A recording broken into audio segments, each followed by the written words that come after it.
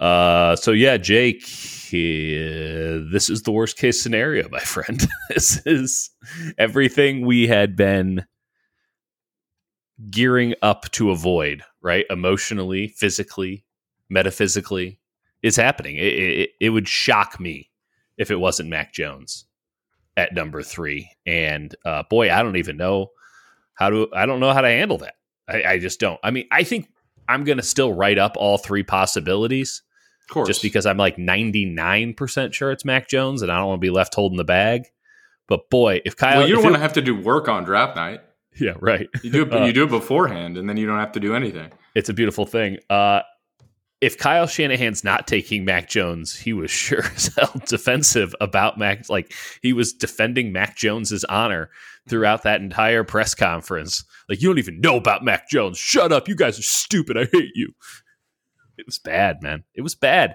And here's the one thing that stood out to me. A lot of people are like, he never even mentioned Mac Jones. You know who did mention Mac Jones? Like, everyone who asked a question, because it was clear that Kyle was hyper defensive about Mac Jones.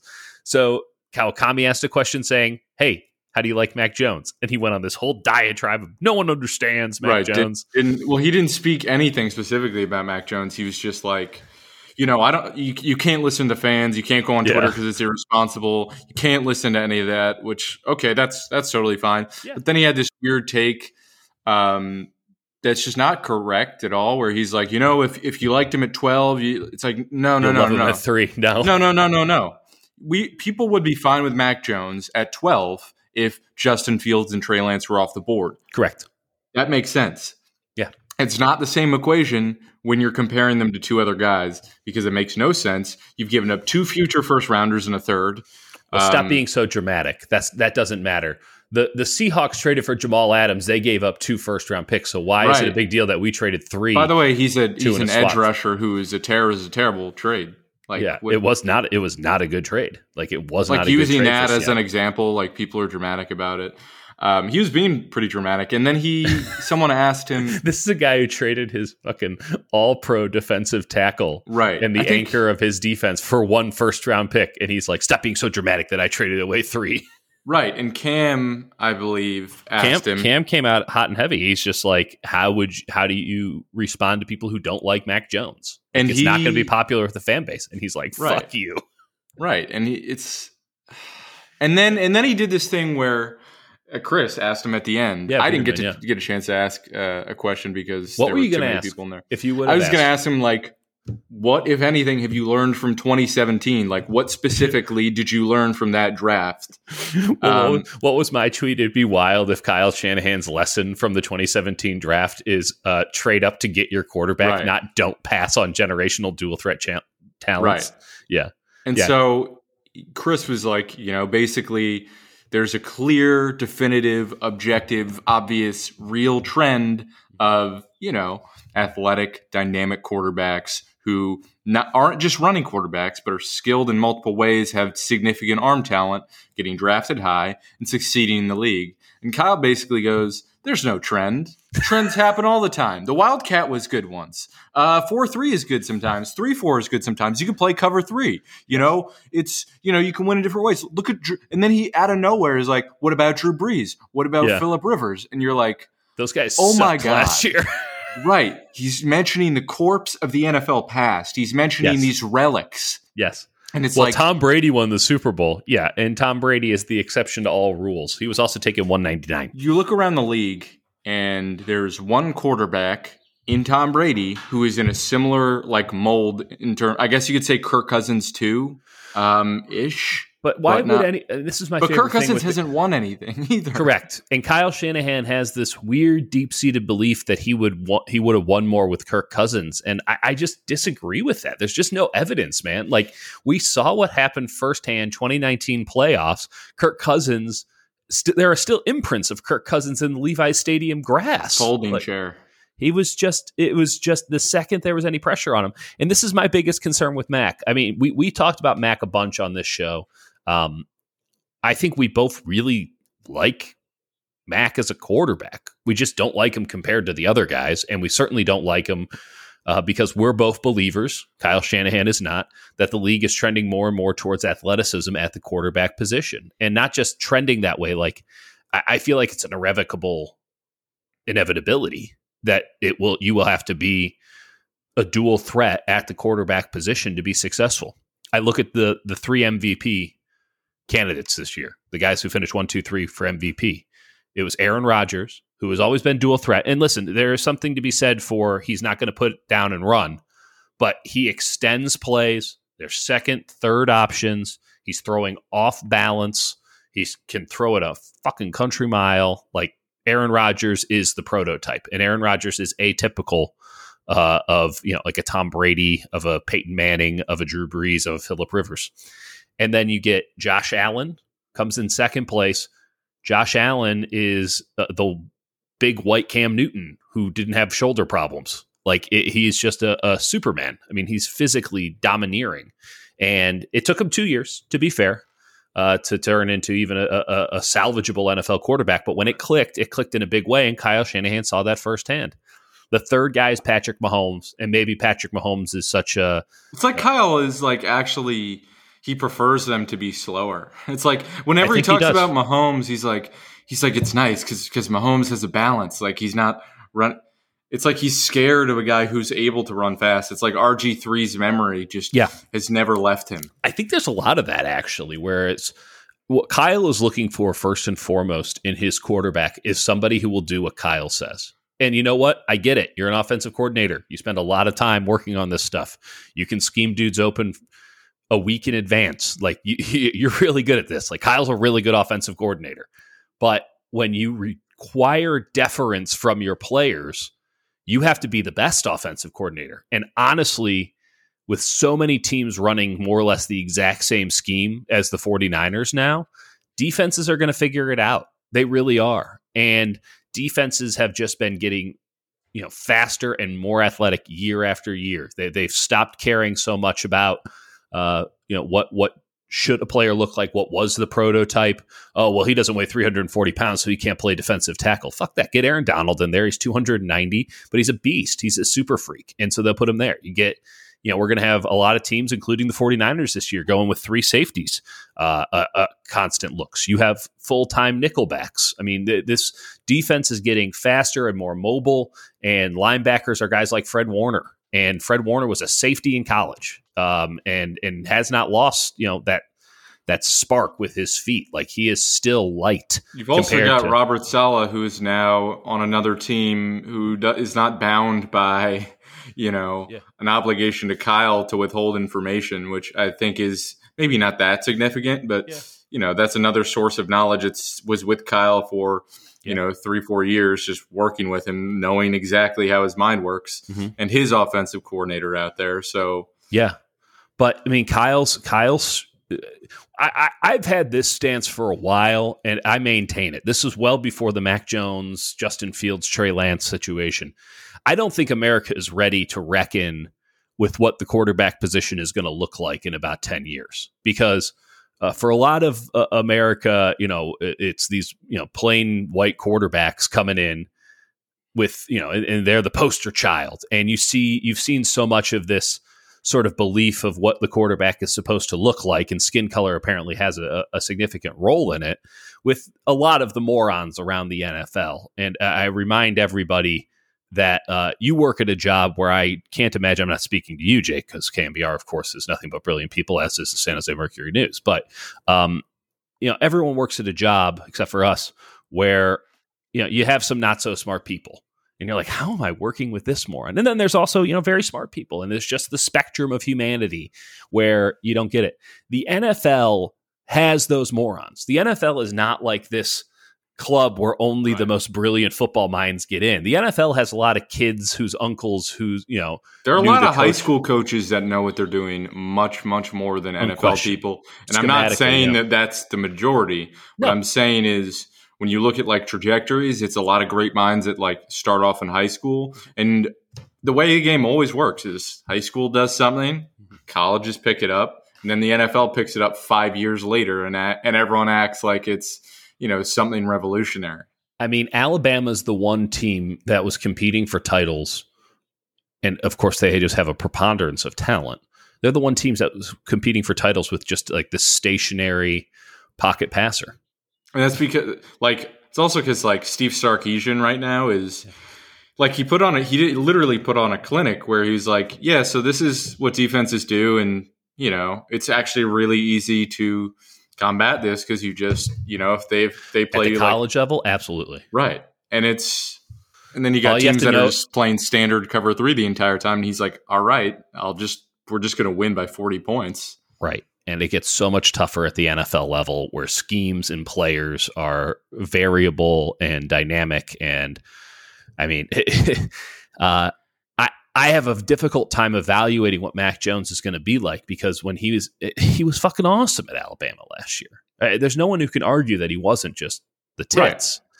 But he was also in countless situations, where he has the 2 best receivers in the country, just full stop. I honestly like Jamar Chase, but like he had the 2 best receivers in the country last year. He had an offensive line that on countless occasions provided him 5 yards of security. Like, I'm not even kidding. There would be several snaps against, you know, big time SEC schools, LSU, for example. Watch the LSU tape where the LSU defensive line is rushing 4 and no one crosses the line of scrimmage. So Mac is back there with the, you know, five step drop. I mean, I can complete those throws, honestly. And he's got wide receivers that are schemed wide open. He has wide receivers that can separate no matter what. He's got a running back who all you have to do is dump it to him in the open field, and he's going to get you 30 yards because he's awesome. Like, this is not normal. This is not how shit works in the NFL. Full stop. And so I just have no idea. I have no idea if it's going to work in the NFL. And it's something where I think there's a misconception because you've got a lot of, like, you know, people that are being fed by sources talking up Mac Jones, and then you've got a lot of people who are saying he's garbage. And like most things, it's somewhere in between. Right. His footwork is tremendous for the most part. It's really good in the pocket, but he's not quick. Like, he really, really, really does have trouble when there's pressure. And like, you look at what happens when Justin Fields, who is under pressure a lot, and like part of it is, you know, he was under pressure a lot, so he didn't trust his offensive line, and so he started to create some bad habits, right? Yeah. Whereas Mac Jones is just like, I've got all the time in the world. Oh, I'm sacked now, and has no real escapability. Like, no NFL defensive end is not going to be able to catch up to him. He's not going to be able to shake them. They're super freaks. He's playing super freaks every week. His only escapability is going to be the Tom Brady thing where you have to really, really perfectly anticipate pressure and know exactly where your lineman is and step up or step away or step behind it and know when to throw down. And that's going to take time. So he doesn't have it, though. He's going to start week 1. Right. Like, Tom Brady, like, wasn't a master of the pocket from day one. It takes time. He kind of was. That's the worst part. I mean, I don't know. I might have to go back to the rule. Right. Yeah. I mean, he comes in off the bench for Drew Bledsoe and was just fucking awesome from like just the minute he came in. But I mean, obviously, there was some how many times he was sacked. Did he not win the Super Bowl his rookie year? He was sacked 41 times. Oh, Jesus. The career most in his first real season. Yeah. And then it was 31, 32, 26, 26. And then it went down. And then it fluctuated. He got sacked 40 times again in 2013. But, like, clearly his worst sack season was his first year. So I think my point is fair. I'll give it to you. Like, he could slang it for sure. Like, I'm not saying he didn't know what he's doing, but in terms of, like, figuring out how to be evasive in the pocket, I think that takes time, especially if you're not a naturally gifted athlete. This is that's the thing that strikes me the most. Like, there's read, right? But then there's no react. Like, there's read, and he either executes the play that is directly in front of him. I mean, yeah, he's going to go through his progressions. It's not like there's only one option. He's not, you know, one read Jimmy, though he might be if he starts feeling that NFL level pressure. But there's no improvisation skills. I mean, this guy can't go off script, just full stop. And that's really problematic. That's been a big issue for the 49ers. It's really damning. It's really damning. I don't understand how you can make the argument. I understand that Kyle Shanahan thinks that he's the smartest guy in the room. I don't understand why you wouldn't give yourself the safety valve of a quarterback who can make plays when a play is not there to be made. And I look at it. There's one guy in the NFL right now who can pull this shit off. I mean, Drew Brees just retired. Phillip Rivers just retired. And there were 3 going into last year, and they were all a dying breed. There's one guy who could diagnose the play to a T before the ball was snapped. He dominated on Wednesday, so therefore he didn't have to think on Sunday. And that was it's Tom Brady. That's the last guy. And so Mac Jones just has to be Tom fucking Brady in order to do it. And by the way, easy, right? You know, I can see why you always go with the opposite, right? Like if you're hiring a head coach, it's usually the opposite kind of guy that you go with next. So Robert Saleh is a defensive coordinator. After you go and competent, like an adult standard man, of course you go that way after, you meet Adam Gase, who could unite nobody and is offensive minded. I miss him. I miss him too. What a man. It's actually really upsetting, brief tangent for me as a Jets fan, that they actually have a coaching staff that I really like, and that they have a front office that's been doing competent things, because I'm much more comfortable with like an Adam Gase, like living, breathing, burning dumpster fire at all times in perpetuity. And now that there's some level of competence, they're trying to bring me back in, and I'm getting upset about it. Anyway, not sure what to do with your hands. I don't like it. I don't like it. I want them to be incompetent forever. I'm comfortable with that. No one likes change. But it's insane to me that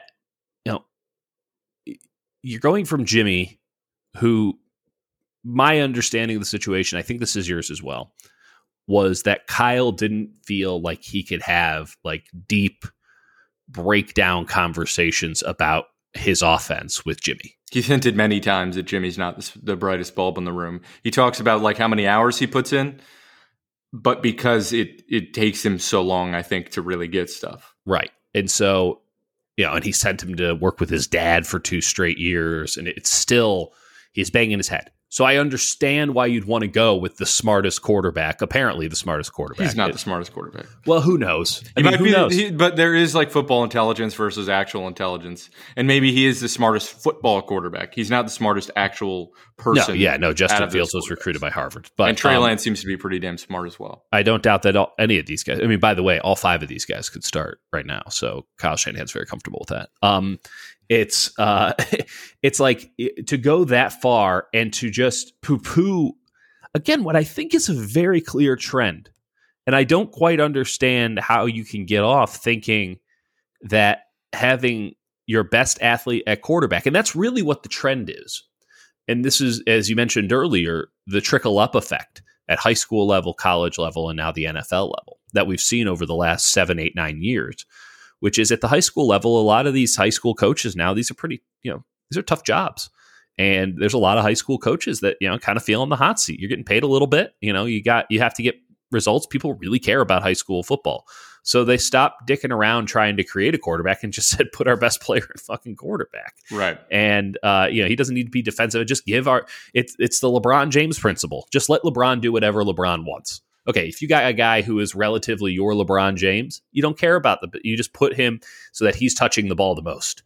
And at the college level, the same thing started to happen. And we saw it. Maybe that's the Cam Newton principle when you get to the college level. Like, obviously, Cam is a brilliant player and won an MVP, and I think is a Hall of Famer when it's all said and done.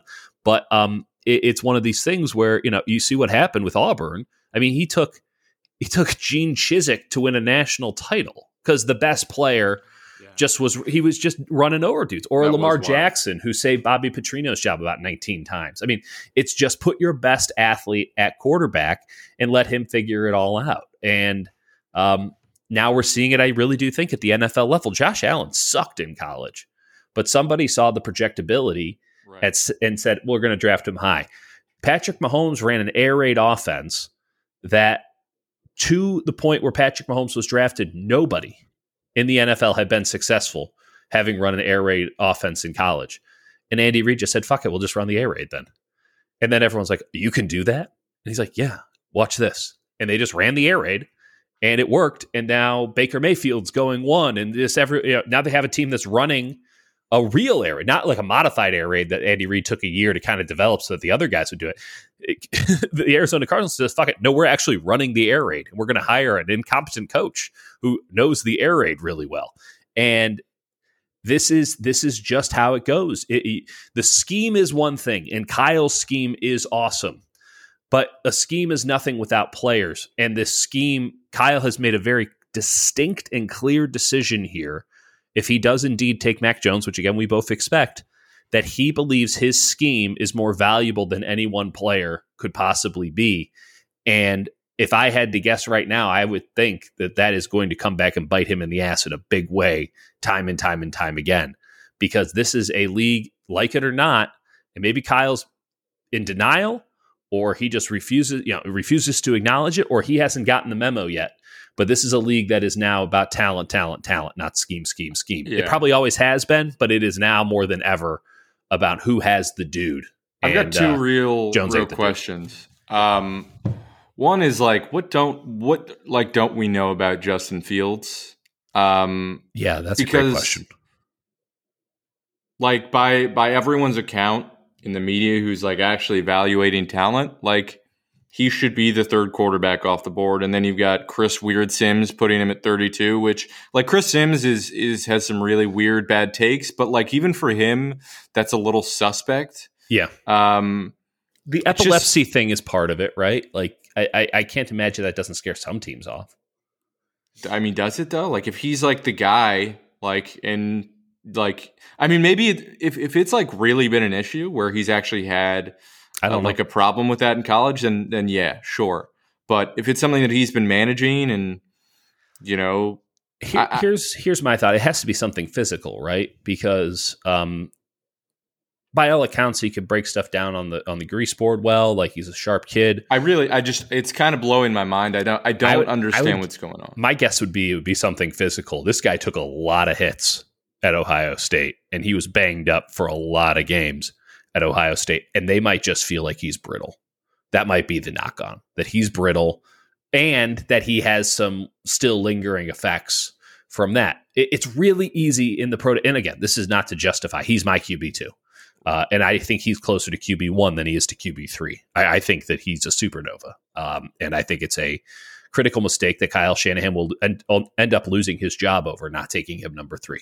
But there has to be some deep concern about the way that he doesn't deliver the ball quickly. You've mentioned a couple of times he's not the most accurate, or doesn't have the greatest touch on short and intermediate routes.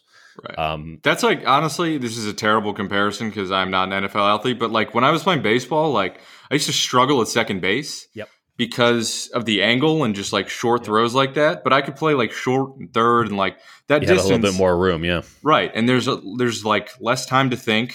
So I think that's part of it. And I think that could be the case with Fields, who also was a baseball player, where like he has such like a specific delivery that it doesn't totally translate into just quick off the cuff short throws. And maybe that's part of it. I think there's also something that we have to acknowledge, which is, as much as we like to think we know, I mean, I'll cop to it first and foremost. Like, I didn't think Justin Herbert was going to be as awesome. And I don't think he was one of the most people. He was one of the 10 best quarterbacks in the NFL last year. Not just like projecting out. Like, he was fucking awesome behind a Russell Wilson-esque offensive line.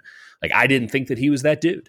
And there's just it lends itself to the argument of athleticism over everything, which is just put your best athlete back there and he'll make things happen.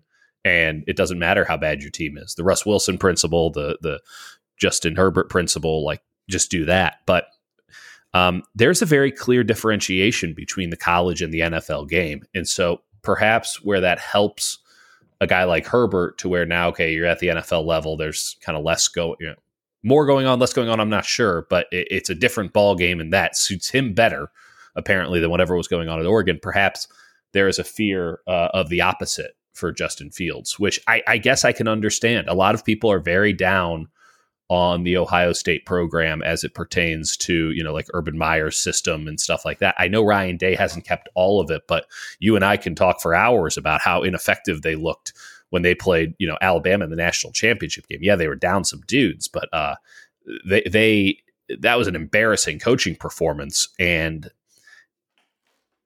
yeah, maybe there's just an innate fear with Fields that he's got more bust potential than you or I have seen, or in a lot of people have seen. I think it's something that we're going to definitely find out in the coming weeks after the draft, because obviously that stuff is going to come out. Right now, my mind is just kind of blown, and we'll see. Maybe who knows? But what do you like about McCorkle?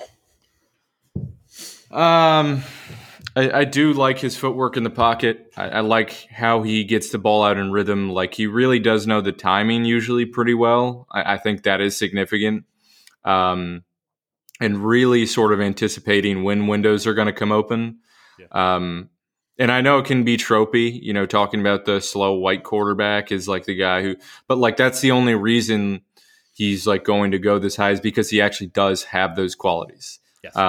He does read the field well. He does move well inside the pocket. Like, in terms of like not like rusher coming off the edge about to sack you, stepping away from pressure, but pocket collapsing a little bit. He is really good, fine-tuned little movement in terms of getting away from that sort of pressure and stepping up and make a throw. You could argue the other guys also can do that, but like, right. In terms of like fine-tuned Kyle being nitpicky, you get that.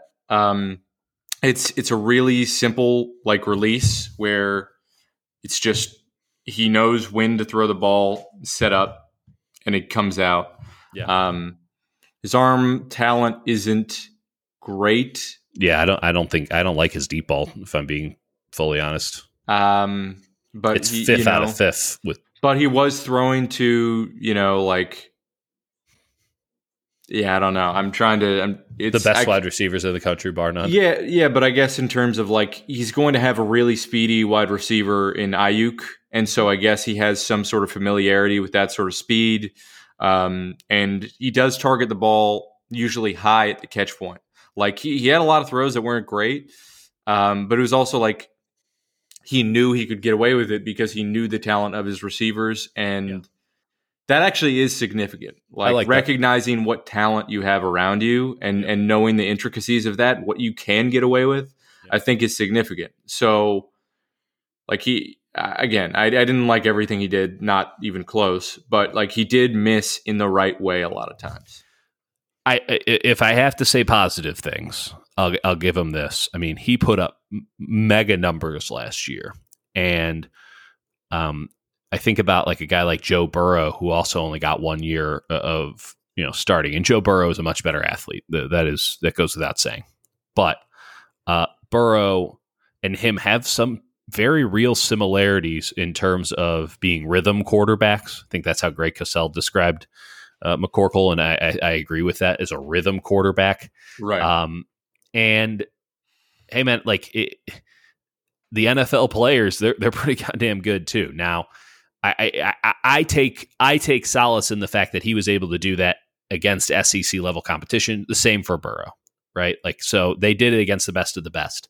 And we've talked a million times. Like, I'm somebody. This is a personal thing of mine. I'm someone who really cares about competition level. I'm someone who's really big on, like, and I guess it could still be this way. I'm very nervous about Trey Lance, even though there's every reason to believe that not only can he do it, but he can do it at a very high level if given the correct coaching, tutelage, and time. But played at North Dakota State, and I just don't know.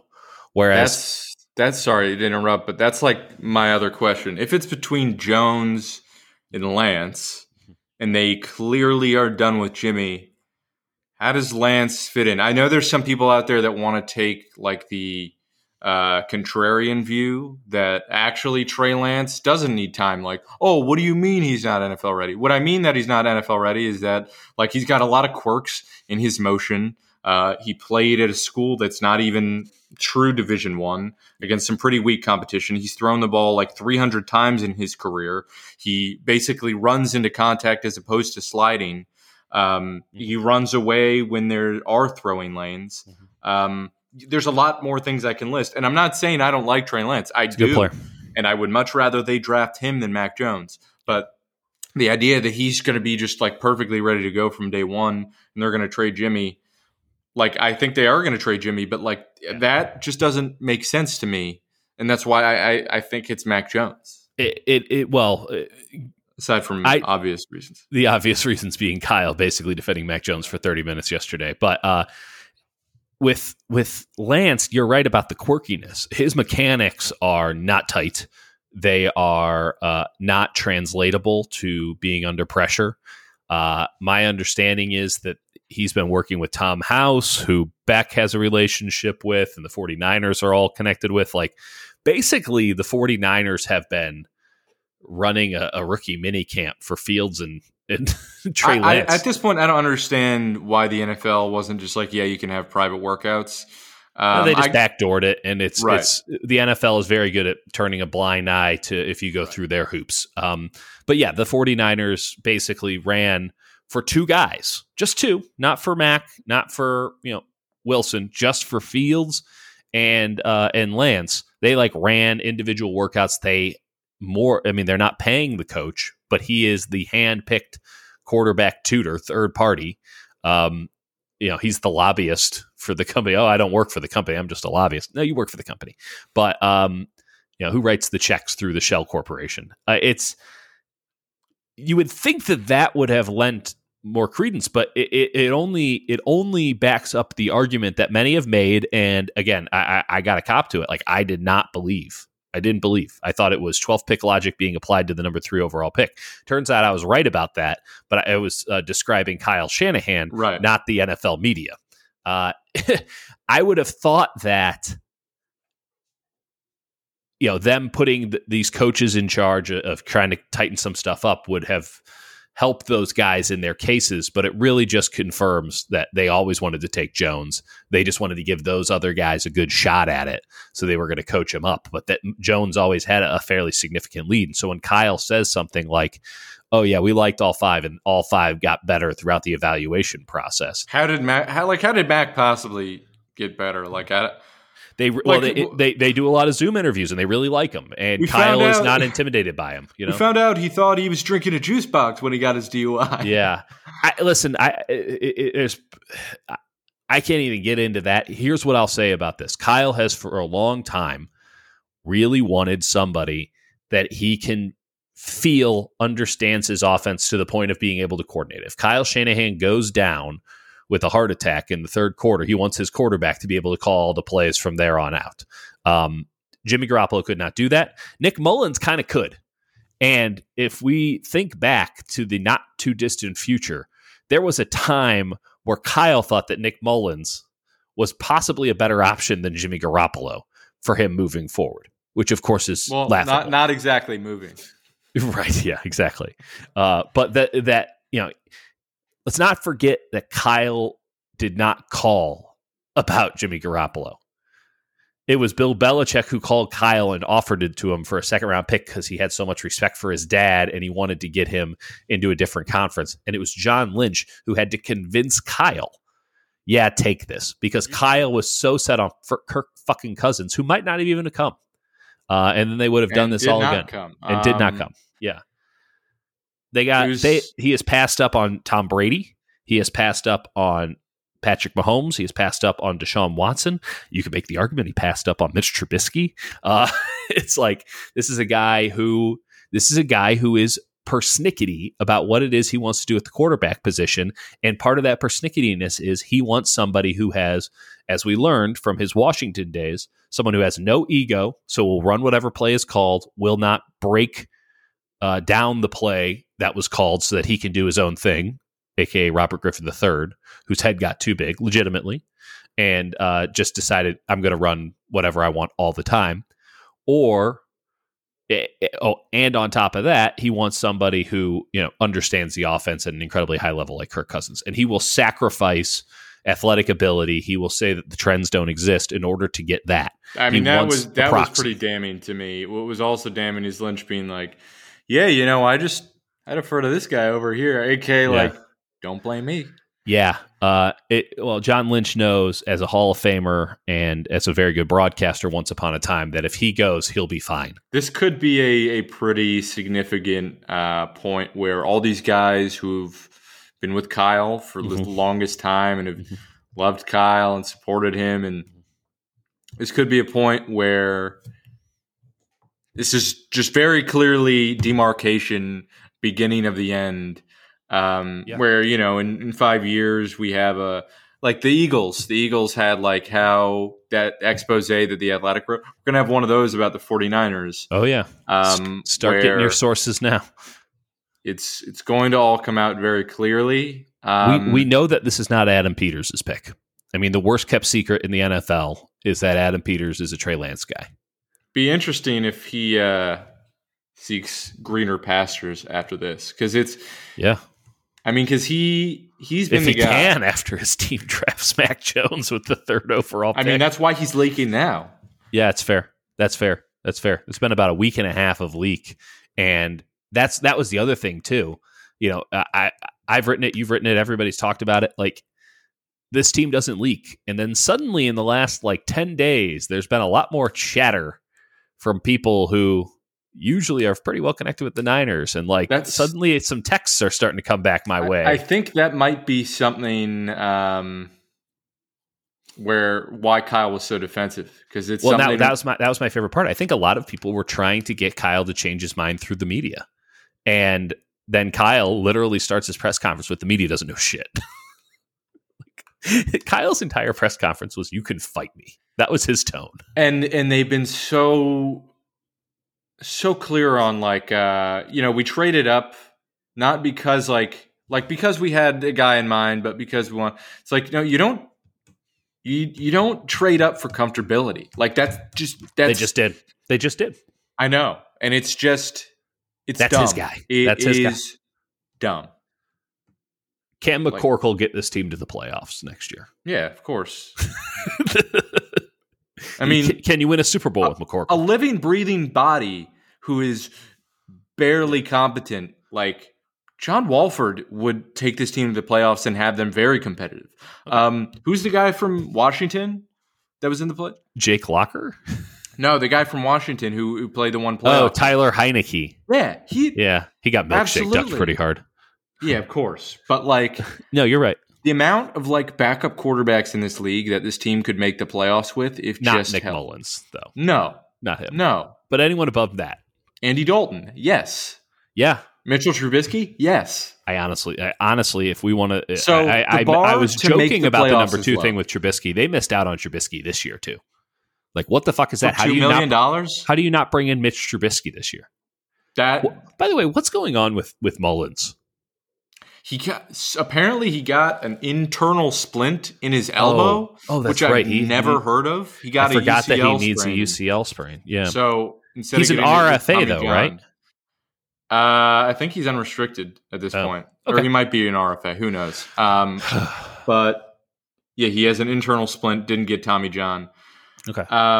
Yeah. How does this go down? The question, can they win a Super Bowl with Mac Jones, is something that is a little too tough to answer, because we've never seen him.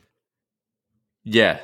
1, obviously we haven't seen him, but 2, you don't know who they're going to be playing. You don't know the injury situation. If they were to face a Chiefs team where Tyreek Hill is out and they lost their left tackle again. Yeah. Sure. Yeah. But the reason it's a terrible pick is because you're not just talking about this year. This is your chance to be for the next half decade, we don't have to worry about this position. We've got a guy, and say we have our own injuries, say we run into our own injury crisis again, we can still be competitive. If the 49ers, for example, the 49ers lose Brandon Ayuk and George Kittle, do you like Mac Jones in that situation? No, I imagine Justin Fields and Trey Lance in that situation where you can adapt the offense on the fly and say, hey, we're actually going to try some zone read stuff because our pieces are missing. You have alternatives. You have options. The thing that blows my fucking mind out of all of this is that Kyle Shanahan, for the last 4 years that he's been in charge, there has been one constant bugaboo for his defenses. And by the way, the last 2 years, he's had elite level defenses. Congratulations to Robert Saleh. Despite having no one. last year. Like Just that we should talk about that more at another juncture, but what they accomplished last year was insane. Incredible. And that's why Robert Saleh has a really good job in New York. But for him to watch his team lose let's just go back the last 2 years. You have an elite level defense. To watch Kirk Cousins and a dazed and confused Aaron Rodgers just get their teeth kicked in the playoffs. Okay, kind of old guard quarterbacks, even though Rodgers was able to figure it out, kind of get back more to his swashbuckling ways. Two older guard quarterbacks looked washed. And then to go and lose to Patrick Mahomes when you're up 20-10 with 6 minutes to go in the fourth quarter, and Mahomes drops a fucking 4-piece on you in the final 6 minutes. Like, okay, you got to internalize that, oh, there's some stuff happening here. That dude's incredible. And you're right. Like, hey, there's probably only one Patrick Mahomes. And then we get into this year, and for the last couple of years, you've played in a division where you have Jared Goff, so you can see what a stiff looks like in this offense.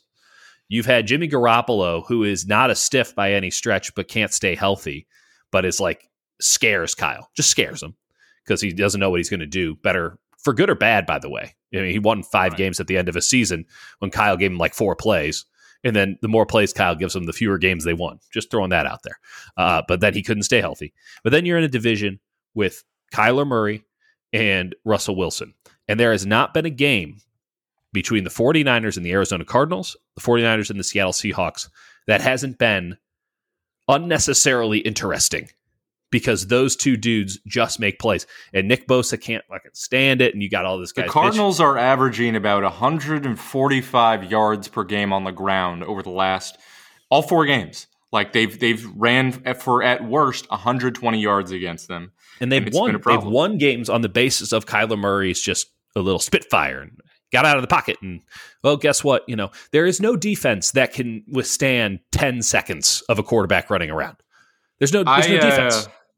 I tend. How do you not fucking internalize that? I tend to avoid trying to like rank and be like, oh, well, they have this tight end or this wide receiver, this quarterback. But with quarterback, it is valid because quarterback is everything. And when you look at Matthew Stafford, and you look at Kyler Murray, and you look at Russell Wilson, and then you look at Matt Stafford too.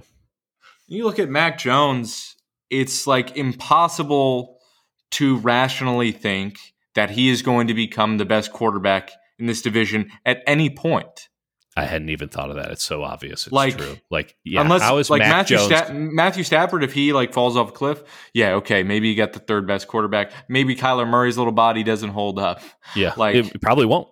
He's a little bitty guy. You're right. How can anyone project Mac Jones being an MVP candidate? You go, oh, Matt Ryan did it. Yeah, that was 5 years ago.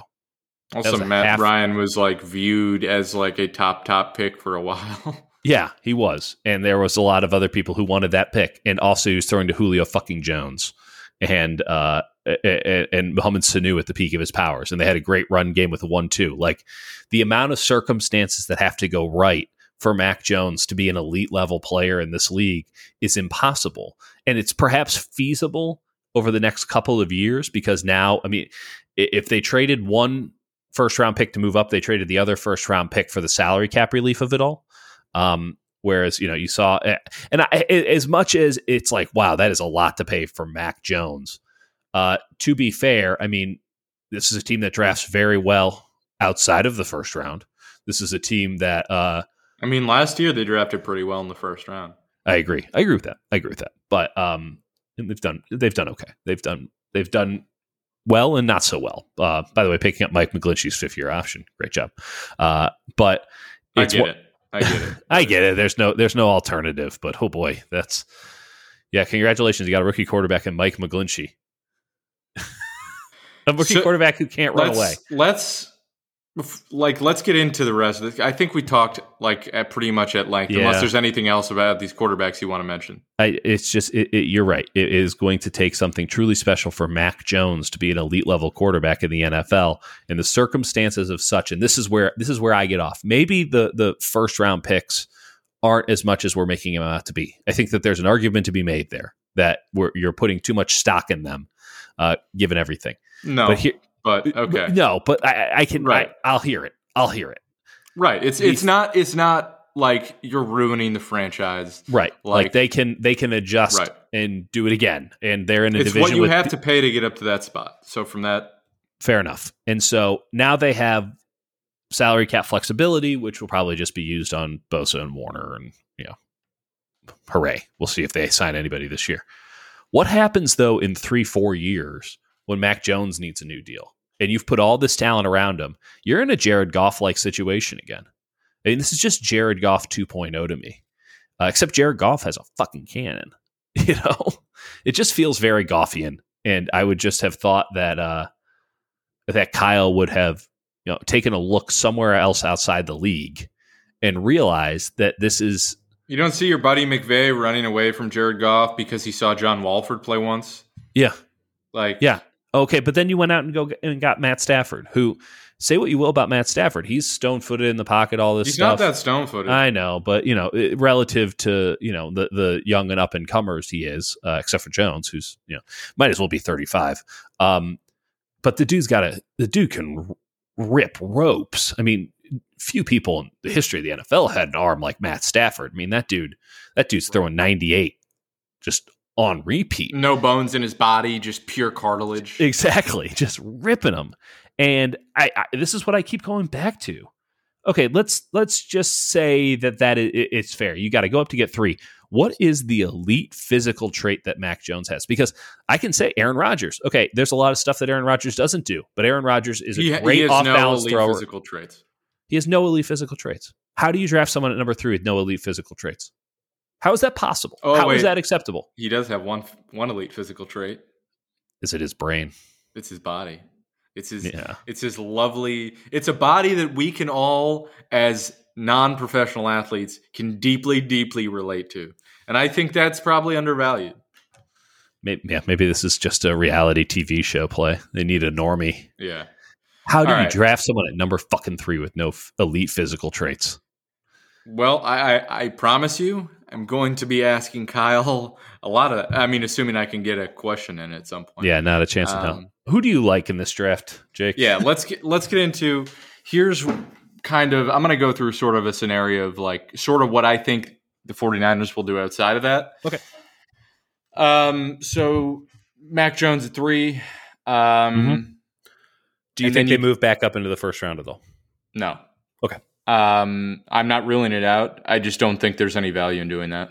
No, I could see them moving up start of day 2. If they get some more intel, sort of reload and say, hey, there's a guy that we really, really want there. Sure. What is the most that they can get for Jimmy Garoppolo come Thursday? Could someone give them 32? Or a pick in the low? I don't think it's a first rounder. I do think they can definitely. Okay, not definitely. I do think they can get a second rounder and more. My prediction would be the Patriots really screwed it up because I was going to say a third this year. They're going to 8. They're going to 8 to get Fields. Are they? Yeah. Makes sense. I almost would declare that it must be locked in at this juncture. But New Orleans 28. I know that they just gave Taysom Hill, but New Orleans at 28. Would they throw that for Garoppolo? I mean, do they have room for that? I know what is the salary cap. Chicago's not trading 20. Washington is not trading 19. So yeah, I don't think you can get a first round pick for him. No, not this year. Yeah, I mean, let's see. I do kind of like sneaky Washington though. Maybe pick 51. What do they got? They got 51, 74, 83. I don't think they can get 74 back because that was the one that the 49ers are giving them for Trent Williams. Right. So New England forfeited 77. That's a good one. Just 77 just doesn't exist. I know that's the thing is I think 77 would have been pretty nice. 77 and say a 23rd second. Who's Washington's quarterback? Heineke? Oh no. They don't think they have one, right? Okay, so that's got to be the team that we're talking about. Let's say Washington at 51 and a future third, and the 49ers give up like a future fifth. Or it's like 83 and a future second. They signed Ryan Fitzpatrick. For how much? I mean, it's Ryan Fitzpatrick. Fitzpatrick, Taylor Heineke, Kyle Allen, Steven Montez. Steven Montez, who we last saw in the playoffs, throwing up because they were going to ask him to come into a playoff game pretty much unprepared. Wow. Go Buffs. I thought I heard Fitzpatrick retire. No, he's playing. I mean, it's a marginal retirement, of course. He's playing for the Washington football team. Yeah, I mean, the teams that, if we're looking at the second round here, the teams that would be interested in James Richard Garoppolo and can afford him, by the way, Denver,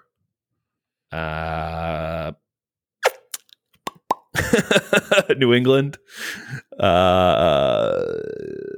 Washington, Chicago. I would not rule out. Well, no, they've already had conversations, so that would have come up. I was going to say Miami, but that's not true. That's about it. Let's just run through that one more time.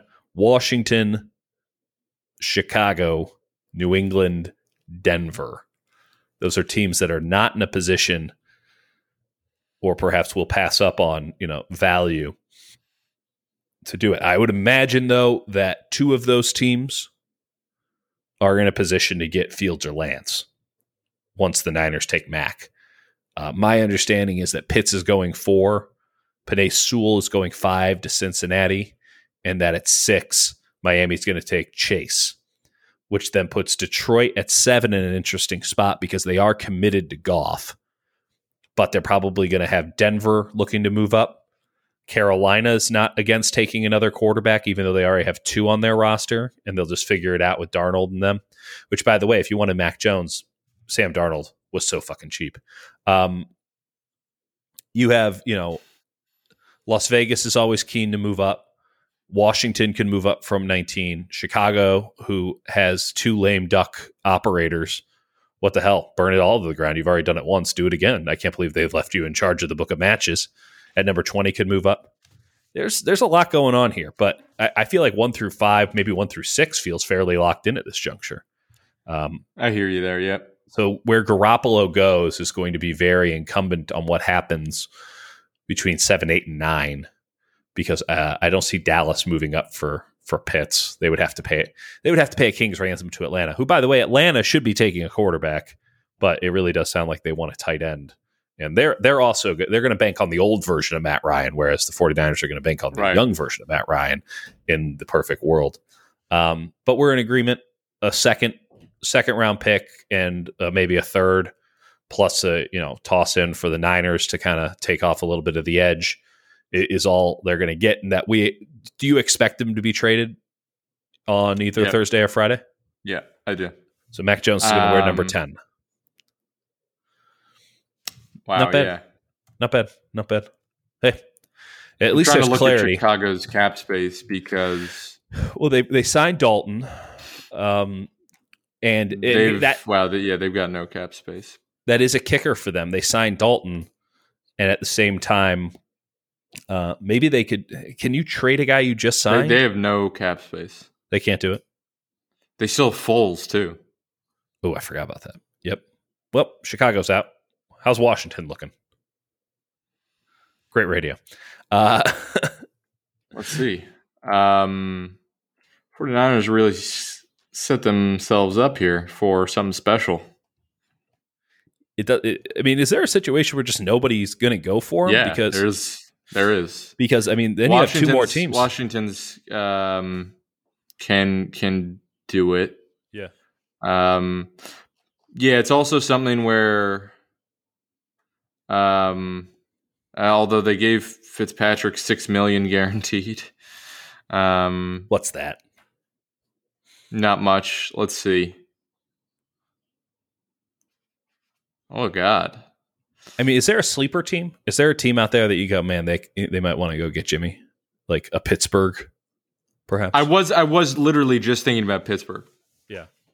I was because, man, like that would make a lot of sense. But It's tricky for them. It's a lot of money, and and Roethlisberger is guaranteed $26 million. So no, yeah. It's not going to happen. No. Cleveland just gave Baker Mayfield the 5th. I just look at, there's got to be a team that we've missed here. There's got to be one. Minnesota isn't going to do it, obviously. I mean, the Jets are going to have Wilson. Houston. Oh, boy. That's not the craziest thing I've heard. Houston's first pick is where? Jeez Louise. Houston doesn't pick until the 3rd round, 67. If they go this year's 3rd, right. They go this year's 3rd, next year's 2nd. That might be a really good 2nd. Didn't Caserio love Jimmy? Oh, yeah. You're onto something here. I mean, they're not going to have a quarterback this year. The 49ers, they're not going to have a quarterback this year. The 49ers. Although, I mean, they picked up, what's his face? Tyrod Taylor. Poor Tyrod Taylor. I feel bad for that guy. No elite physical traits on that Tyrod Taylor, though. Not a single one. Yeah, it's not going to be Houston, but that would be fun. It might be Houston. I don't know. It would be an implicit statement of this guy's done. So it is something where, because Jimmy's got almost no guaranteed money, I think there are a little bit more options, because it's basically like you take a contract, like you take a pay cut to go to this new team, or you're just cut. It's probably like a 3rd. Oh boy! But I again, we're talking about this, and it's like it's not any clear destination, and now everyone knows they want to trade him. But at the same time, like someone's going to want him, right? He's won games.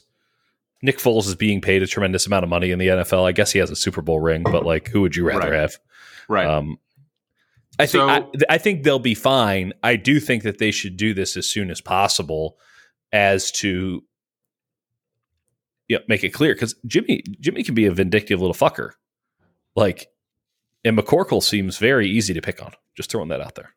Like, I don't like that battle of wills. Here's the thing: like, it can't work with Mac and Jimmy, because then you go, the juxtaposition traded me of them for him, right? And then you've got like Kittle in the room, who's like obviously very tight with Jimmy, and then it's like, and then you have something where you're gonna have players that are like, you're going to get this either way, right? You're going to get this either way, but you don't want to make it so obvious as to have them both on the same field at the same time. Right. Here's the thing: like, if it's Fields or Lance, you can have Jimmy in the room.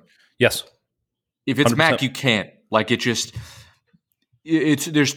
too similar. There's no outstanding physical traits where you're just going to be like, it's all minutia. It's all talking to Kyle. It's all going to be closed doors, behind the scenes stuff that other players won't see. So difficult to build. And it's stuff where you could really lose a lot of trust with players. So I think that's another thing where they have to trade him. And maybe it's something where I'm probably writing that up. I mean, it's just you have to do it. And maybe it's something where they get a 2nd and a 3rd just for face value, but they also give back like a 4th and a 5th. So it's they're actually not getting that much in return. But you think you're trading this guy's contract, but the contract is so voidable. I don't even know if they would just cut him at the end of the year anyway. So I'm not sure what kind of, unless the New England Patriots or the Houston Texans have decided, like, hey, this is our guy and we really love him. Like, the Texans cut Deshaun Watson. Yeah. I don't think anyone would pick him up at this point, though. I mean, I don't think he plays again. I say that knowing that it's the NFL and someone will always take the chance. Perhaps you've seen the players that Seattle signs every year. Like, maybe this is Kyle Shanahan's master scheme. 1 year of McCorkle, and then look at all that salary cap space that we have. Right. Okay. Go through your guys. I want to hear your guys. We're an hour, and I want to hear your guys. Let's say I think they trade Jimmy, and let's say they get a 3rd rounder for it. Sounds good. I think round 2. Let's call it 75, 74. Round 2, I really, it's something where, what do you do when you get your franchise quarterback? You make sure he's protected. Yes. there's part of me that says the 49ers don't value interior offensive linemen. Mm-hmm. And there's part of me that says they don't have a starting right guard. And how long is Alex Mack going to last? Dan Brunskill deserves more respect than that, sir. I like Dan Brunskill, but I'm with you though. A center guard would be ideal. A guy who can play guard year proved one. Nothing to you. So He was terrible. He was terrible in year one. No. And I feel bad for the guy because he was never going to be good. I liked him coming out of school, but then we see him on the practice field with him one day. It's like, nope, not going to work. Right. And it never worked after that. It's a fifth round pick. Like, who gives a shit? But second round pick, you got to get it right. I think it's interesting that, let's say second round, like I could see them looking at like Creed Humphrey, Ben Cleveland. Love him. The other issue is like those are really large guys and they do have a type when it comes to centers, but it's also like, right. But those are the same guys who get injured all the time. Right. But those guys also are athletic. And maybe it's not round 2. Maybe it's that late round 3 pick and you go after like Kendrick Green from Illinois. That's intriguing to me. Okay. Although I think he's more of a guard. So you think center guard round 2? 2, 3. And normally, like I would think they would just wait and go after like Drew Dahlman from Stanford. But that guy can't anchor. Correct. I really don't understand. I mean, he's smart and seems like he does. I prefer the other version of that. I prefer actually more than him is Jimmy Morrissey from Pittsburgh. Oh, I haven't seen Jimmy Morrissey. They're both pretty similar, but Morrissey's a little bigger and can anchor a little bit better. Maybe Dahlman just needs to add some weight. I'm a big Creed Humphrey guy in the middle. I don't think that there is an early enough spot for the 49ers. And in fact, I worry that the 49ers won't be able to get him at 43 because it's very difficult for me to imagine that somebody won't fall in love with him in that 25 to 40 range pretty much on the basis of he can start day one at right guard for any team. Right. And I would feel very comfortable with him being my center as a rookie. And that's a difficult position to play as a rookie. And we've seen like Cody Whitehair in Chicago, who did a really good job. They played him at guard, moved him over. There's a little bit of growing pains, but that's just because they're poorly coached. Right. Second round for me has mostly revolved around defensive ends and pass rushers. And I've kind of changed my tune on that. Just because of the signing of Arden Key. And now that they might have some salary cap space where they can go out and get more. Right. I look at the positions that are available in free agency. And if you trade Jimmy and you're really, really trying to compete this year, which you obviously are. You're trading Jimmy essentially for a defensive end. That's something that's possible. I mean, is there a player for player trade that exists out there? I haven't even thought about that enough. With the New England Patriots or Washington football team, because those are the only two teams that will take the guy. Let me just mention there's still on the board. There's Melvin Ingram. There's Justin Kerrigan, Justin Houston, Trent Murphy, and Everson Griffin. Everson Griffin would be a beast. Well, there's something going on with Everson Griffin, though. Like, there's a whole weird thing there. And probably injuries, and he's 34. Yeah, but he is. If there's one guy who fits that scheme like nobody business, it's Everson Griffin. So to me, I think it's something where if you trade Jimmy, that's $20 million in cap space, and you have to save for extensions, but you go pay someone who's desperate to get those guys are desperate. They're not getting like $15 million. No, they'll take like an 7, 8, 9. Yeah. Right. So that's kind of how I view that. And that's why I've been thinking more of a developmental, like just raw traits guy in like round 4 or 5 for defensive end. And looking more like corner, interior line, or like offensive weapon. Let's talk about corner for a second, because this is something that the 49ers have never valued in the draft. I mean, they took Ahkello Witherspoon in the 3rd round, and since then they've taken one other corner, if I'm remembering correctly. Right. And it was Tim Harris, who has never played a snap for them. And they hyped him up and he's done nothing. I'm of the belief, and this is one that is not widely held, and I certainly understand that there are excellent players at the high parts of the NFL draft. I am of the belief that cornerback is a position that you effectively cannot win, and that using early capital on a cornerback is dangerous. Now, you have seen some data that indicates that actually cornerbacks are safe bets in the 1st round. Apparently, yeah. Which blows my mind. Me too. Because it feels like all of them are busts, save for like one every 3 years. But I am of the mindset of just what taking high-end upside late with corners and never drafting on day 1 or 2. I think what happens with corners is it always takes him a few years. Yeah, makes sense. And so if you're a team that is like looking for an immediate impact, it's actually not a great position to draft early on. Agreed. But long term, the 5-year range, he's probably going to pan out. But you're paying so much money to a first, even a second round pick for them to kind of figure it out on the fly. Right. And there's so many guys that are 6th, 7th undrafted free agents that are really good. So I love the mindset of not drafting one. 3rd round in the top 100 would be my principle, but which obviously puts you right at the end of the 1st round or 3rd round. But I probably wouldn't take one on the first 2 days of the draft. There's so I think they have to draft 2 corners, 2 defensive backs. I mean, or they just sign a bunch that go undrafted. That's also an option. It's tricky though because we've talked about this on there's KMBR. A limited pool. One, there's a limited pool, and 2, we don't know how many players you're allowed on your roster or what training camp's going to look like. We're all keeping our fingers crossed that the world's normal by, they'll stuff people into the stadium. There's no doubt about that. But we're all hoping that training camp and all that stuff is normal and that we're able to go in locker rooms and shit if we have a vaccine card. So which we won't, but that's still a hope. Who do you like? Who do you like as a corner? As a corner, let's talk day 3 corner. Day 3, or let me talk. Give me your day 2, guys. Late day 2. I was trying to talk myself into a Fatu Melifonwu, who I do like, but not for the 49ers. Right. I just think long, lanky, doesn't have the short area quickness they tend to like. Paulson Adebo out of Stanford is an athletic freak. We were just texting about him. There is a wide range of beliefs on him. He could be around 100. He could be the 20th player off the board total. There's basically 5 corners that are going. There's a top 5. There's Surtain, there's Horn, Newsome, Farley, and Asante Samuel. Those are the top 5. Those guys are going to be out of the 49ers range. Unless they change their mind right now. And no.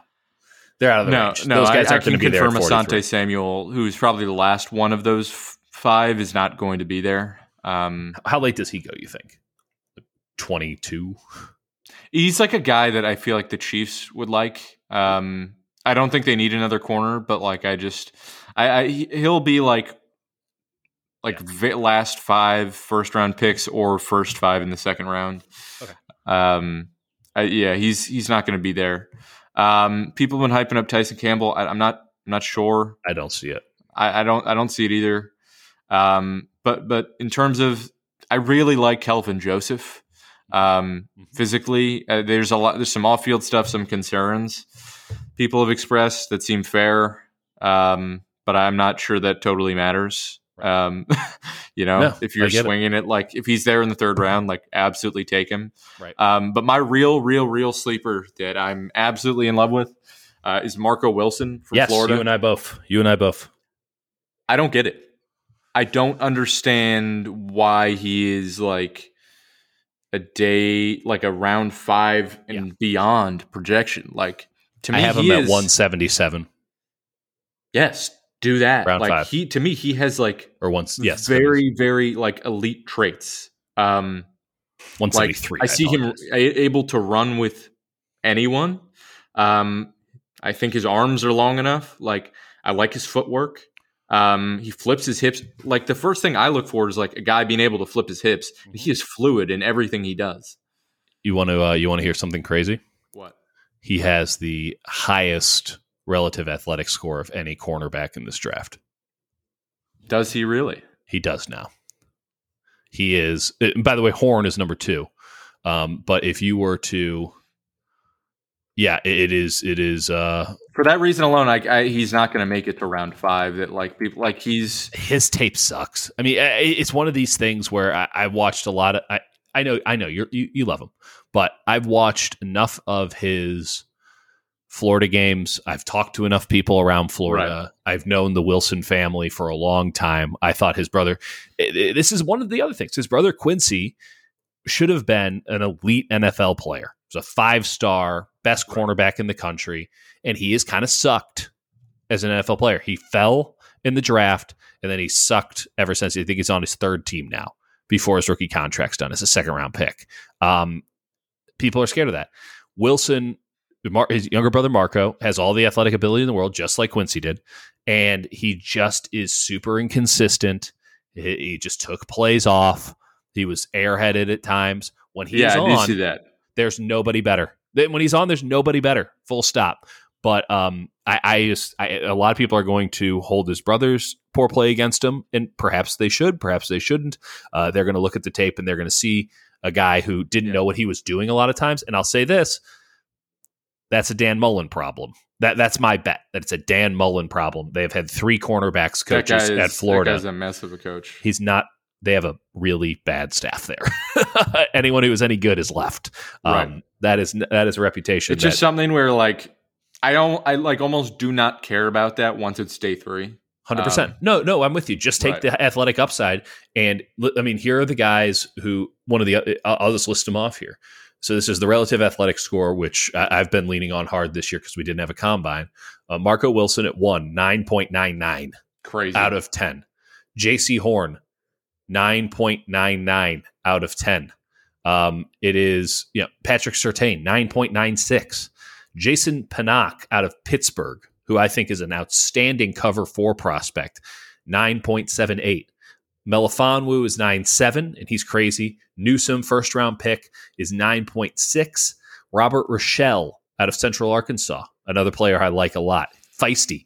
When we watched that Trey Lance tape, Robert Rochelle was making plays. He might have been the best player on the field that day, including Trey Lance. 9.65. Jeremy Bell out of Charleston, 9.64. But a lot of people had really good scores out of Charleston. Kelvin Joseph is there too. He's a 9. Yeah, Kelvin Joseph's a 9. I mean, there's some interesting ones here. Brandon Eccles, the other Kentucky corner, is actually a better athlete according to this. Again, just single quotient than his compatriot Kelvin Joseph. But when you're talking 9.99, I mean, these are insane athletic numbers. And if you can get a guy who is anywhere above 9.5 on this quotient on day 3, you just close your eyes and do it. I don't care if he's drowned puppies in his life. Like, you just have to. There's too much upside, and for a team like the 49ers, who have taught guys, I think exceptionally well, how to play corner, how to harness the athletic ability. And I don't think that that's going to change with D'Amico Ryans as the defensive coordinator. I just think that this is an absolute slam dunk. Right. And I think when you're looking, I've told you this. I don't know if I mentioned it yet, but there goes my dog. Yeah. My feeling is the 49ers, they don't need 9 players. They don't have really space for 9 players. They're going to end up with 6 or 7 in this draft. And I think what they do is, depends if somebody falls to them at 43, but I could see them trading down a few spots to close that gap. But either way, they're going to have one more pick in between their current. It's like pick 43 to the 3rd round. Yeah, they're going to do something to get there. And I think they move up. There's another gap from, I think, like round 4 to round 5. I think they close that too. I think they end up with about 7 draft picks. Mm-hmm. And again, I think it's corner, interior offensive line, wide receiver, which is a really tricky one because I think, I've talked about Amon-Ra St. Brown from UCLA a lot. I really like him. Yeah. I just think he's like a perfect Kendrick Bourne replacement with better athleticism. But like, if he's like not there and like you like a guy better, I think you just wait. Yeah. Like I don't. There's not a lot of value, I think, in like late round 2 down to like round 4 for wide receivers. You need a tight end at some point. Bad tight end draft. Tight ends, like if you get like Brevin Jordan, or I don't know if I like Brevin Jordan anymore. I think I talked myself out of him. What talked you out of him, or how did you talk yourself out? Guy's got no wiggle. There's not. I mean, he's kind of like a Charles Clay, and it's like just sign Charles Clay. Yeah, but at the same time, like I've almost talked myself into Hunter Long, the Boston College guy. Okay. Just because he like doesn't know what he's doing with his arms. But, no, he does not. That's exactly right. He just manages to find space and he gets open. And like when I looked at Travis Kelce's tape in college, like he like kind of didn't know what he was doing, but he just kept finding space. Mm-hmm. Like he didn't look like the total athletic freak. And I'm not saying this guy's the next Travis Kelce, not even fucking close. But You just find space, and he was like used time and time again. Like they knew that he was the number one target, the only target for Boston College, Right. and he was still like a He was making volume, plays. right? Not a big RAS guy. No, I'm not really interested in him, but Yeah. like I get why. Like if he was there, he's not going to be there in round 3, but yeah. So I think that's something where I don't know. Maybe you sign. What's the other tight end I mentioned in free agency? Not that exciting. Tyler Eifert's out there, I guess. There's Darren Fells. Oh boy, Michael Pruitt. And there's not a Darren lot Fells of is actually a good player. Yeah, I'm not but he's Darren 35. Fells, whatever. 30. You can give you a year. Yeah, that's true. He was good for Houston last year. Caught a lot of touchdowns. Right. No, I like Darren Fells. He's just getting older. Well, beggars can't be choosers. Right. You mentioned Marco Wilson. How do you feel about my guy Jonathan Marshall, defensive tackle out of Arkansas? Defensive tackle? I mean, you like him as an end, right? Wait, is this? This is the Arkansas. I thought you were talking about Milton Williams. No, I love Milton Williams too. Out of Louisiana I haven't watched Tech. any of Marvin Wilson. Jonathan Marshall. Jonathan Marshall. Who's Marvin Wilson? We're talking about 7 different people here, and I don't. Milton Williams. Milton Williams is a defensive tackle who is really a defensive end from Louisiana Tech. Correct. He's a freak athlete. Super freak athlete. Looking at a third round pick or so. I like him a lot. Jalen Phillips is my number 1 defensive end. Yeah. Bar none. I like Ellerson Smith out of Northern Iowa. Big, long guy. Probably needs a lot more technique refinement, but I think you can throw him out there. It's kind of an every down guy. Whereas I think the Niners are probably looking for more of just like a super burst dude. That's Patrick Jones from Pittsburgh has got a little bit of that, but he's going to go way higher than he should. But he's got a lot of spring and is really raw. His teammate, Rashad Weaver, doesn't have like any physical traits, but he's kind of in the Kerry Hyder mold, where he's just kind of a big bowling ball who doesn't really do anything wrong. Gets the job done. Right. Have you watched Janarius Robinson out of Florida State at all? I don't think I've watched. That's the thing. I haven't watched any of Florida State, apparently. I like Janarius Robinson as a day 3 late pick. He is just explosive. Great burst off the line of scrimmage. Big, heavy hands. Doesn't know what he's doing. But those are 2 things that, I have watched a little bit of Florida State. They've got another guy who's like a total freak athlete, but terrible. Yeah, Joshua Kando. Yeah, he's not good. No, he's really bad. You try and talk yourself into him, and then you watch, and he's got. Robinson is more or less the same athlete. The thing that kept coming out to me is the dude has stone hands, and like in a good way. Like when he lays hands on you, you move. And he's playing in. Listen, it's the ACC. I don't want to build it up as if it's SEC full season. Wow, great non-con. He is crazy long. He's crazy long. And you're talking a day 3. Okay, yeah. I watched 2 seconds of him. And round 5. like the movement. And it's just like throw him out there on 3rd down and tell him to kill. And I feel like that's a good spot. They need that. I know that they think that I'm watching 2 seconds of him, but I can tell you, like, just from his basic movement and his aggression and size, I like what I see a lot. I think that he has massive upside. This is a bad defensive end draft amongst other positions, but I really like Janarius Robinson. I like Tommy Doyle, offensive tackle, Miami, Ohio. Tommy Doyle. Oh, you were telling me about him. This is a big boy who can move. Now, he doesn't move like some of the other guys, but he's got some Joe Staley in him, except he's 6'8". And there's going to be a lot of it's a day 3 pick. So, again, you're just betting on the upside. I can very easily see a situation where his center of gravity is too high. He can't anchor. You can't play him on the inside. Right. You can't play him at right tackle. So, but when you're thinking about the Niners also need a swing tackle, and I think that do they though?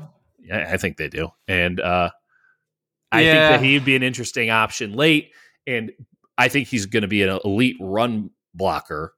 Right. And this is kind of the same mold as McGlinchey, but again, day 3 pick. So my guy is Deontay Smith from East Carolina. He's super raw, but like it's some of the craziest footwork I've seen. And like I just saw him at the Senior Bowl. Like every time he'd mess up a rep, he was like getting pissed at himself, just like trying to like fight for perfection. This is your own shot. Come on, right? I like him a lot. Okay. Kiki Wanganu. I think. Nwangu, running back. Iowa State. Minnesota. Yeah, Iowa, Minnesota. Same thing. Iowa State. This dude is it. I mean, it is just all burst. He is. They're going to find. There's so many good running backs.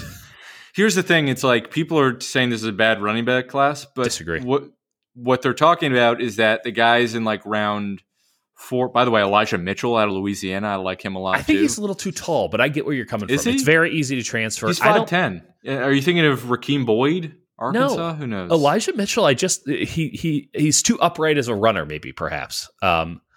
We both like Jake Funk, the white kid out of Maryland.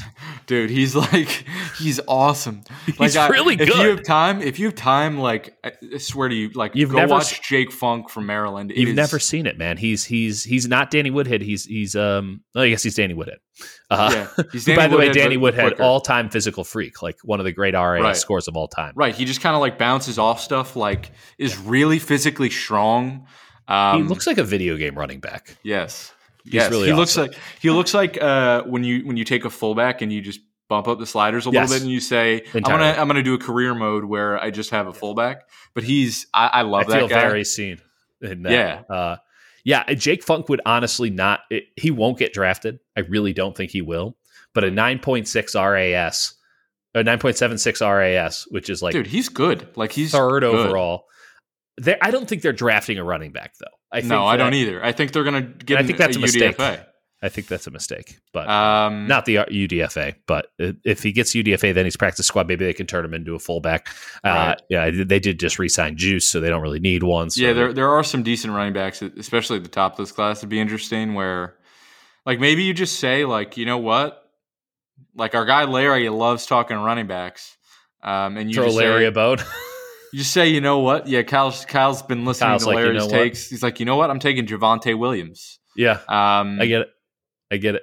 That would not be a bad idea. Get like another star running back who you can basically split out as a wide receiver. I think that they view Jeff Wilson as that guy. I think that they really like Jeff Wilson. Finally. I mean, it always takes 3 years for the obvious to become manifest. The guy that I'm really into, and this is my final guy, Jalen Camp. He's a wide receiver out of Georgia Tech. I don't understand how he's a 7th round prospect. He's not a clean route runner. I don't care because the dude just looks the part. He just makes plays. He's playing in the ACC. He's playing up against some really good corners in the ACC. He plays with a quarterback who looks like he just learned how to throw a ball earlier in the week. I'm just rewatching it, and my first day was his quarterback is is throwing the football as if it is a medicine ball. And here's the thing. Georgia Tech obviously ran triple option for a long time under Paul Johnson, and they have not for a couple of years now. But there's been a transfer of players and notions, and they kind of did a half option thing for a minute. I believe it's Jeff Collins, who's the coach of the former Florida defensive coordinator and a very good recruiter of South Florida. Like they got some quarterbacks who can run, and like who is the guy who was at Wake Forest and then Georgia who opted out the quarterback? Jamie Newman. Yeah, Jamie Newman. Hot trash. I don't get it either. But by the way, he'll probably end up being the rookie of the year. But it's one of these things where like that's the Georgia Tech quarterback, except somehow infinitely worse. And Jalen Camp just kept making plays and just kept getting open. And you go, well, he's not the cleanest out of his break, and he kind of runs at one speed. You know who else did that? Kendrick fucking Bourne. Kendrick Bourne couldn't run a route to save his life, and he ran at one speed at all times, unless it was 0 or 100. Didn't matter. Dude made plays. And the Niners need, and this is a very specific role, this is a very specific position, right. A third down daddy. There's no other name for it. It's third down daddy. That's the only time they go 3 wide. Jalen Camp. That's my guy. I like that. Shi Smith's also interesting. Mm-hmm. He was basically that for South Carolina. Yeah. And we know how they love South Carolina. They do. They really do. One guy who I don't think they're going to draft, but I bet the Seahawks do, is because he's a mini DK, is Josh Imatorbhebhe from Illinois, who's just he's all muscle, 6'2", just like runs. He looks like an alien who got a body. Right. at the beginning of the week. Right, and it's he. What you do want to I talk do about with bad his quarterback? body? You want to talk about bad quarterback play? Illinois was. I couldn't even watch his tape anymore because Illinois is just so dreadful. Lovie Smith, hell of a program. Right, it's brutal. What position have we not talked about? Did offensive line? I mean, we get to have you heard everything? about this Mac Jones guy? Seems like a good day 3 option. It is funny how we were on the like, hey, Mac Jones might be undervalued. I think he's better than a 3rd round pick. And then I remember I've been telling this story to people. I said Mac Jones at 12 isn't crazy, and you started laughing at me. Yeah, I think so. You laughed me off of my own fucking podcast, and now he's going to go 3rd. So joke's on you. It's me and Kyle against the world. I was like barely into the idea of him at the end of the 1st round, and you talked me into it, and I was like, yeah, I don't know, but I mean, I guess he's got moxie. If he's bringing both Waddle and Devontae Smith with him, by the way, Devontae Smith, just eat some cheeseburgers or something, dude. I checked my weight, and I weigh more than Devontae Smith. That's a problem, folks. I can pick Jake up and put him over my head. I'm very. We're very not recording skinny. the video on this. We're not. This is just. No. That's a shame. That's a shame. I was flexing my non-existent muscles, folks. All right. You're really gonna miss out on that. I'm just saying, Jake's been bulking up during quarantine, as we all have, but nothing but raw muscle now. He weighs 342 pounds. I'll say this before we go, as my dog licks my leg. Yep. We My dog's really awkwardly staring at me through the door. This is about as little as we have really known or had a bead on a draft like ever. Unbelievable. I don't know what's going to happen. Which means that all of our predictions are going to be accurate this time because they've usually been wrong and we feel like we got a good read on it. Right. Like I can tell you the positions the 49ers I think are going to target. But like round 2, there's like 4 positions, 5 actually, that are I think genuinely on the table. Yeah. And I think it makes sense for them to target. Like the one thing I do think is definitely going to happen is they're going to close the gap from that 2nd round pick to the 3rd round pick. Mm-hmm. Agreed. I would, if I could put money on that. I would never put money on that because betting is bad and you should never do it. No, I think you should do it. I would just remind you that there's no reputable book that takes action on the NFL draft because it's such a goddamn tire fire. But other than that. Right. But yeah, I think other than that, I don't know. And I'm kind of reveling in the fact that everyone's going to have a meltdown. Oh, boy.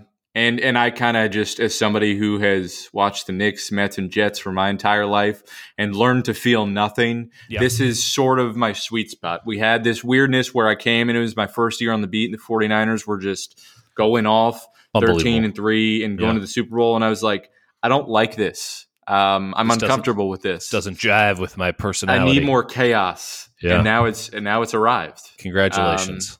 Kyle Shanahan's self-imposed doom, or maybe he makes us all look like idiots and it works out great. It'll probably be just fine, but then Justin Fields and Trey Lance, or one of them at least, is going to have an astoundingly good career. And Kyle's not even so much betting on Mac Jones as he is betting against those guys and betting against the trend around the league.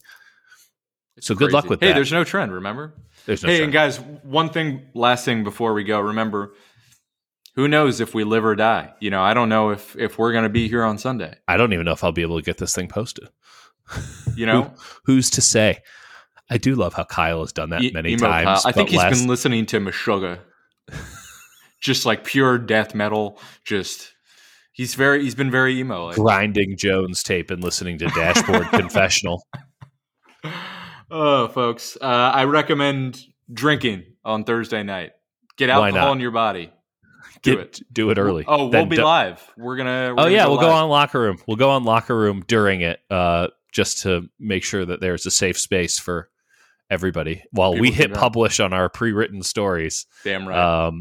We will be offering a safe space for all of our loyal listeners and others. Remember to breathe. Remember to breathe. It's important to breathe. All right, Jake. We'll talk later.